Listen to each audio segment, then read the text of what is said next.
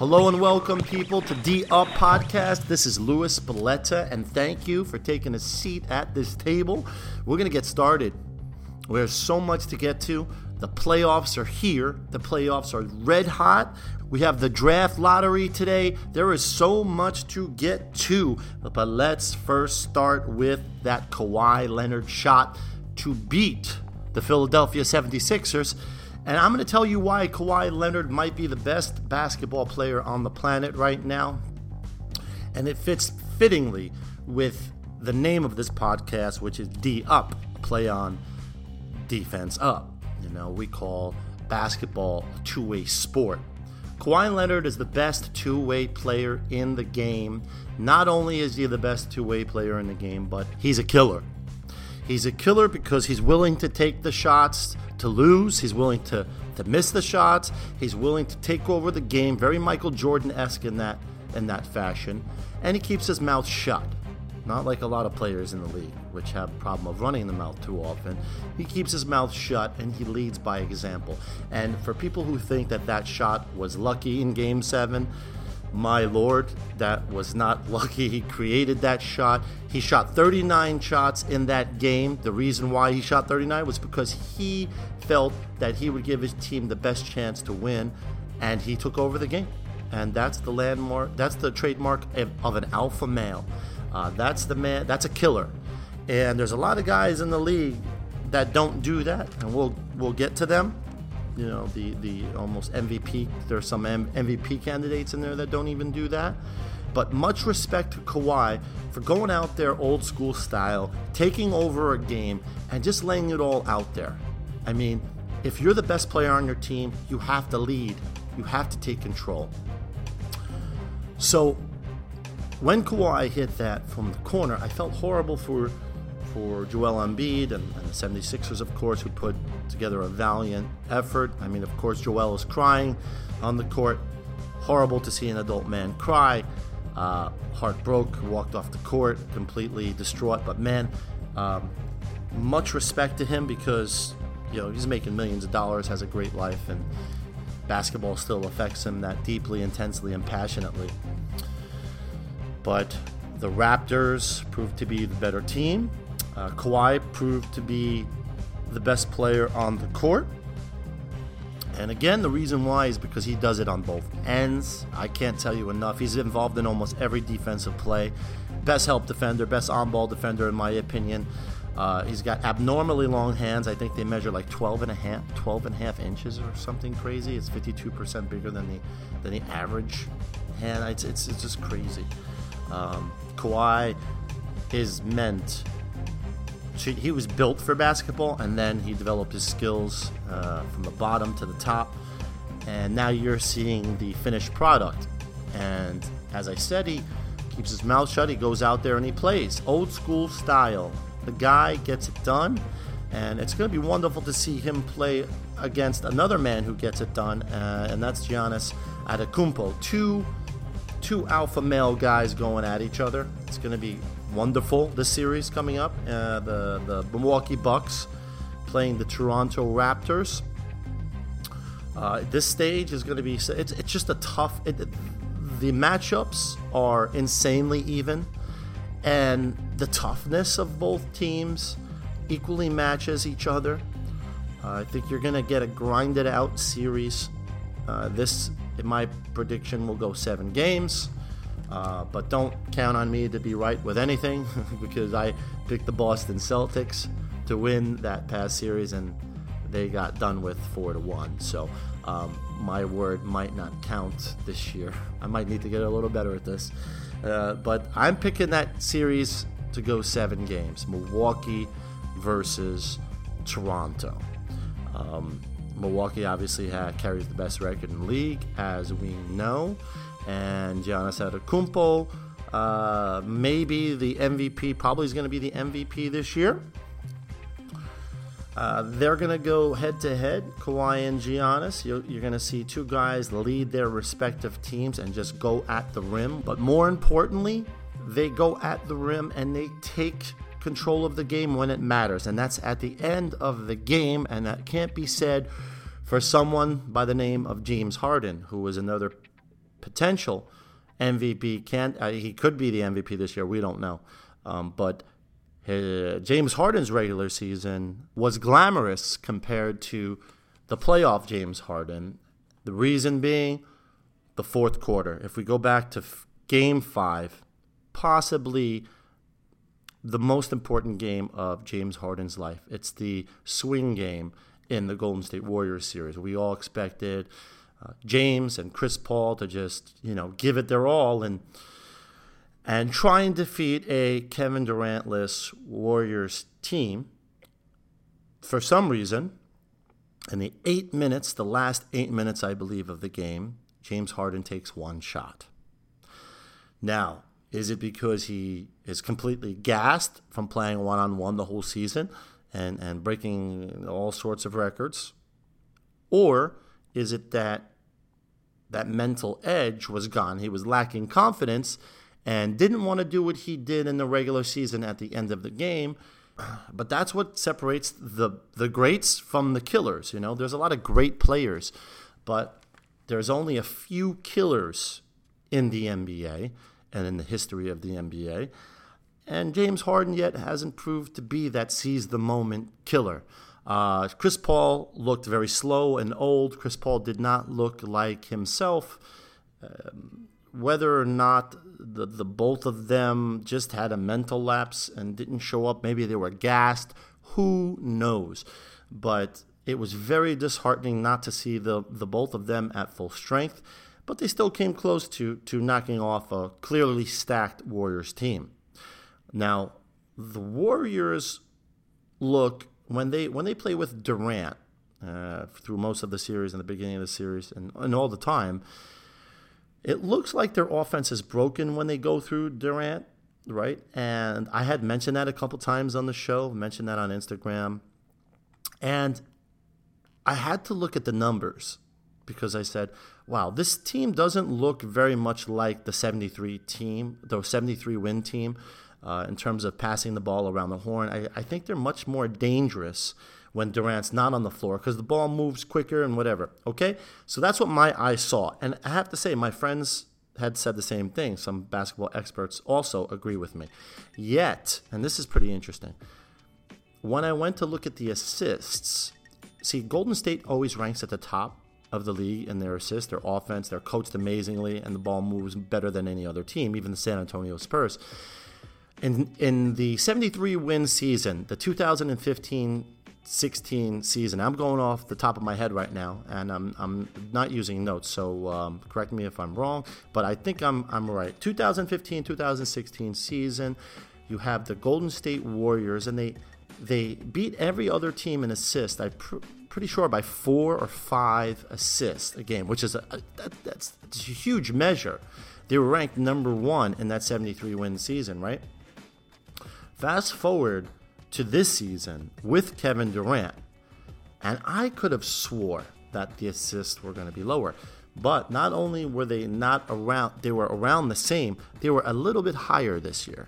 I think by a point, something of a point, or maybe one assist. For some reason, with Kevin Durant, their assists have went up a little bit, which was totally contradicting what I had believed. So maybe Kevin Durant isn't that bad for the Warrior team. What's funny is that what the eye picks up is very different sometimes than what the stat sheet says, and then obviously the result. So maybe the Warriors are better with Kevin Durant, and that was very different than what I thought. I want to hear what you think, so you could give me a message on Instagram, write to me, Lewis _Edward _Belletta, DM me and tell me what you think, because I would love to talk about it on the show. I always talk about what you guys really want to talk about. So tell me if you think the Warriors are better with Kevin Durant as a team, or you think they aren't as good as I previously thought. I was just shocked to see that assist total. And this is a great segue. This is a perfect segue to now talk about the Trailblazers series versus the Warriors. Whoa, like just saying that gets me really excited. If you're a basketball fan, you heard that. I mean, we'll look at the backcourts here. You know, we had a great backcourt duel. We're so blessed. We had Chris Paul and Harden versus Curry, Clay. Now we have Damian Lillard and CJ McCollum versus Steph and Clay. I mean, could we ask for anything more? The NBA is so talented right now.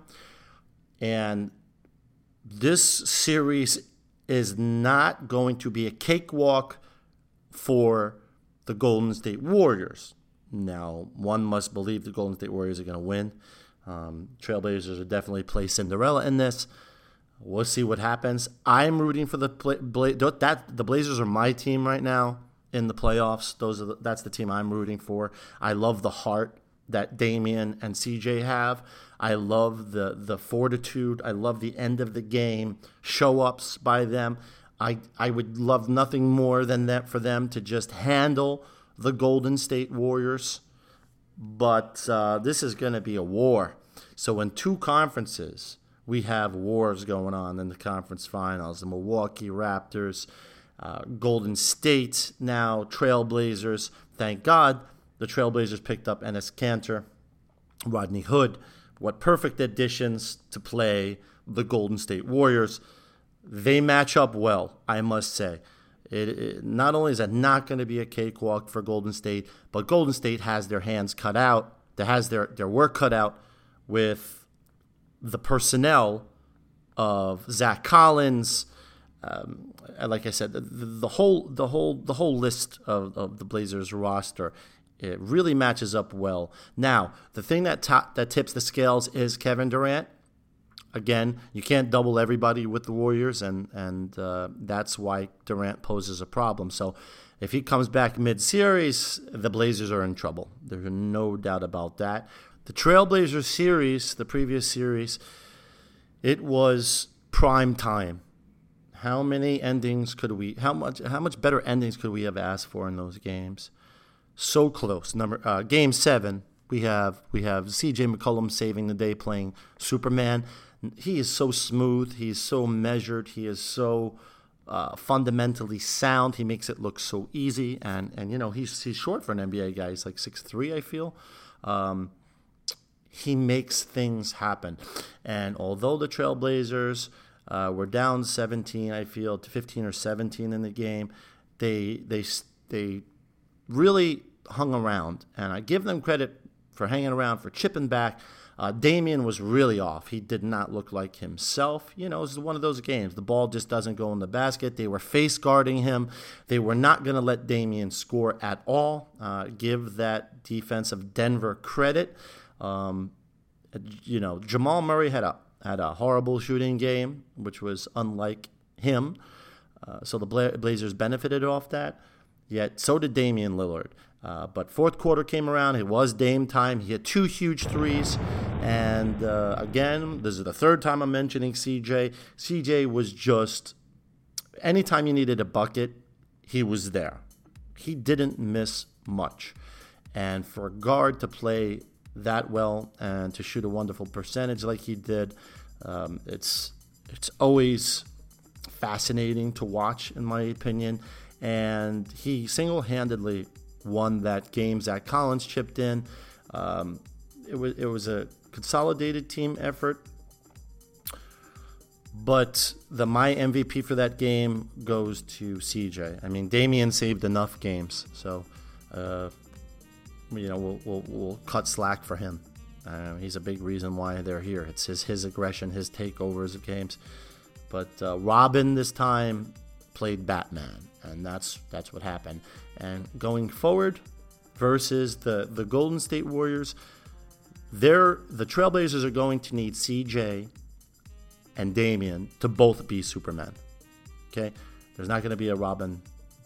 There can't be a Robin. For them to win, mark my words, if they do win, you will see Damian and CJ have the series of their lives. And that's what it's going to need. That's what it's going to be. So that's what it's going to take in order to defeat a superior Golden State Warrior team. Now, I don't care if they have Durant or not. That's the Golden State Warriors you're talking about, okay? Draymond Green, Klay Thompson, Steph Curry. These guys won 73 games. I don't want to hear it about their bench and this and that and blah, blah, blah. Those guys win ball games. They know how to play together. They know how to play basketball better than any team in the NBA. And those individuals really are a complementary bunch. When you see Steph Curry dancing at the top of the key, you're in trouble. When he's dancing with that ball and he's playing with it, he's either going to shoot the three, he's going to drive, he's going to kick it out. When you see him, smiling, having a good time, you're in trouble. I don't care who you are. When Klay Thompson is knocking down his threes, you're in trouble. You're losing, basically. Okay? So you're at the mercy of how good Golden State plays. That's why Damian and CJ have to play the series of their life in order to come out this one the victor. The Lakers, let's get to another subject. The Lakers are continuing to look like they're in shambles. Whoever is running the organization, Jeannie Buss, who's ever giving them input, definitely has issues. I'm going to tell you, I don't think the Lakers are going to be anywhere next year because I think players are going to be scared to go there. When they see the dysfunction, like the Lakers hiring Frank Vogel with a backup, Jason Kidd, who's clearly going to be the coach in a couple of years, it's going to spell trouble, infighting. It's going to spell more crazy rumors that come out from behind the scenes and more backstabbing. You're going to have Frank and Jason Kidd infighting and Frank feeling like his job is in jeopardy. You're going to have LeBron there in the mix of things. And who knows if LeBron is even going to be there. Who knows? They're even saying he might ask for a trade right now. They're speculating even Philadelphia. Nobody knows anything. But the Lakers certainly don't know anything. A lot of the moves that they've made and the way that they've made the moves just signals a red flag to a lot of players. And I know a lot of Laker fans out there are not very happy about the way things are going. The other big basketball operation is the Knicks, and they have been run poorly throughout the years, but at least it looks like this summer in free agency, the Knicks are going to be catching some of the biggest breaks they've ever had, getting two of the biggest players they've ever had, KD and Kyrie, almost signed under the table without being signed. Heavy speculation that they're both coming to New York. So we'll have a fantastic Knicks team, almost 100%, even with a chance of getting Zion today in the draft, getting the number one pick. We'll see if they get the number one pick. They certainly have the highest chance at 14%. But going forward, the Knicks at least have a bright future. Now, I'm not counting out the Lakers, but I'm just saying it looks very, very dismal. And if you would have asked me years ago who would be in better shape right now, the Knicks or the Lakers, I would have told you the Lakers. But now, and as soon as tonight, the Knicks get a shot at something that they haven't had in a long time. I think it was 1985. Again, I'm doing this at the top of my head when they drafted Patrick Ewing. Tonight, the Knicks get a shot at getting the number one pick in the draft. And that means Zion Williamson. There's rumors that the Pelicans, and there is factual basis to this, that the Pelicans have inquired about a lot of the players on the Knicks, and the Knicks are entertaining certain things. They're listening because ultimately I feel the Pelicans want to take Davis. If the Knicks get the number one pick and trade him to New York, New York would be doing a terrible disservice to its fans and its organization if they even think about trading the number one pick, if they do get the number one pick. But there's a lot of writing on the wall, too much for me to get into right now, but there is factual basis of the Knicks and the Pelicans talking actively. Now, the Knicks should just hang up the phone. There is no possible package that can work, in my opinion, for Zion Williamson, especially from what the Pelicans are asking. The Pelicans are asking everything in the kitchen sink, plus Mitchell Robinson, who I am not a fan of getting rid of. We need to keep one of the best shot blockers I feel it's going to happen in history, Mitchell Robinson. The Knicks should hang up the phone on any calls if they get a number 1 draft pick in the lottery. Don't entertain James Dolan. Don't do it. So getting back to the paths of the Lakers and the Knicks, as we talked about, this offseason is going to be, the craziest in years in the history of the NBA. The Lakers might look like they're going to be on the losing end of things, whereas the Knicks will definitely be on the upswing and on the winning end of things. But as you know, the NBA is unpredictable, and that's just how it looks right now. Getting back to the Philadelphia 76ers and moving forward for next year, Ben Simmons has to get a jump shot. There's no doubt about it. It's all over the media. It's all over the news. He should feel embarrassed. He needs a jump shot. The reason being, Joel Embiid should never have been out by the three-point line in a Game 7. I know he hit one late, but he shouldn't be taking three-pointers. Joel Embiid is a post animal. He's a post player. He takes over in the post, and there's nothing else. If you know basketball, that's where he belongs, especially in that system over there. Now, Ben Simmons doesn't allow that to happen at times because Ben's not going to be shooting, right? He's a slasher, he's going to drive and kick and blah, blah, blah. Now, if Ben gets a jump shot, he allows Joel to play his natural position. And what I like is that if Ben Simmons shoots the three or a two-pointer or whatever, a long two, Joel Embiid will be there in position to grab a rebound, much like an Enes Kanter on the Portland Trailblazers. So Philadelphia needs to tell Ben to get a jump shot, work with him, or trade Ben, because he's going to hurt the team in the long run. And Philadelphia has so much potential. They could have won this series. They just happened to lose by a bouncing ball. But congratulations to them for getting this far. They're going to probably get further next year if they make the right moves. But Ben has to get a jump shot. Another note I wanted to touch upon, I know I'm jumping around over here, but it's something I didn't get to. It was about the Golden State Warriors series versus the Rockets. You know, a lot of these players like to be flashy, they like to talk, they like to do this, but at the end of the game, they're not taking the ball. They're not going to win the game for you. And I really liked Steph showing he's Steph Curry, because Steph is just a guy that I would pick first on my team, to be honest. I would want Steph on my team first. The guy, Steph's a killer. Steph's going to win the game for you usually, shoot the last second shot. He'll have three huge shots in 1 minute, or he's going to make the winning assist.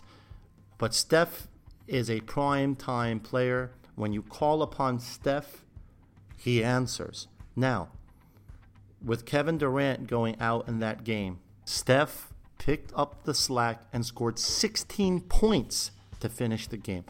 After Durant left, Steph scored 16 points. Now, if that wasn't good enough, fast forward to Game 7. Steph scores 0 in the first half. And he comes out when it matters and scores 33 points in the second half. Now, if that's not a killer, I don't know what is. And as much as we like to talk about the James Hardens, the Giannis, the Kawhi, and this and that, on any given day, let's give credit where credit is due. Steph is the most dangerous player in the NBA, hands down. He'll take you on in a team setting, which I love. He's a team player first. That's why he won't get his 50 or his 33 in the second half, blah, blah, blah, because he doesn't need to. Okay, he wants the team to play as a team. He wants KD involved. He wants Clay involved. He wants these guys. He's a point guard. He's a real floor general. But let's give credit to where it's due. And at the end of the day, when you need a basket, when you need him to, he's going to say, listen, I'm the man, and he's going to take over. And what's wonderful about him, if Clay's feeling it, he's going to look for Clay. Hats off, 5 stars and a huge trophy to Steph Curry. As much as we love to hate the Golden State Warriors, they're a lot less easy to hate when Durant isn't around. We get to see the team play on a more of a level playing field, and it's way easier to root for Steph. So for my parting shots when I leave, I would love for Giannis Antetokounmpo, and I would love for Ben Simmons to get together this summer, if you're listening, and have a shoot around, play horse, work on your jump shots, 1,000 threes a day, both of you. I can't even imagine Giannis with a jump shot. I mean, we're talking Michael Jordan level if that happens. But Ben Simmons, man, work on that jumper. Wouldn't it be cool to see both of them work out? You're getting paid millions of dollars to do what? To work on your skills, work on your weaknesses. I'd say Ben Simmons needs to work on it a lot more than Giannis, because Giannis just wins and wins and wins, and Giannis takes over without that jump shot. Ben Simmons, not so much. So let's watch the draft today. I'm rooting for New York for number one. You're probably out there rooting for your teams, and that's okay. Cleveland, Phoenix, Lakers, whoever it is. But I'm rooting for my New York Knicks to get that number one pick. And we would love Zion Williamson to come. He's a freight train. So please pay attention to my Instagram. It's Louis_Edward_Belletta. I'll be posting a lot of stories up there on not only the lottery but the playoff games, especially tonight. Golden State Trailblazers got a lot of people coming over. Message me, tell me what you think. Also, drop me a line to tell me what you would like to hear on the show. And that is it. Strap yourself into your seat, grab your popcorn. These playoffs are amazing. This is D Up Podcast, and I will see you next week. Have a good day.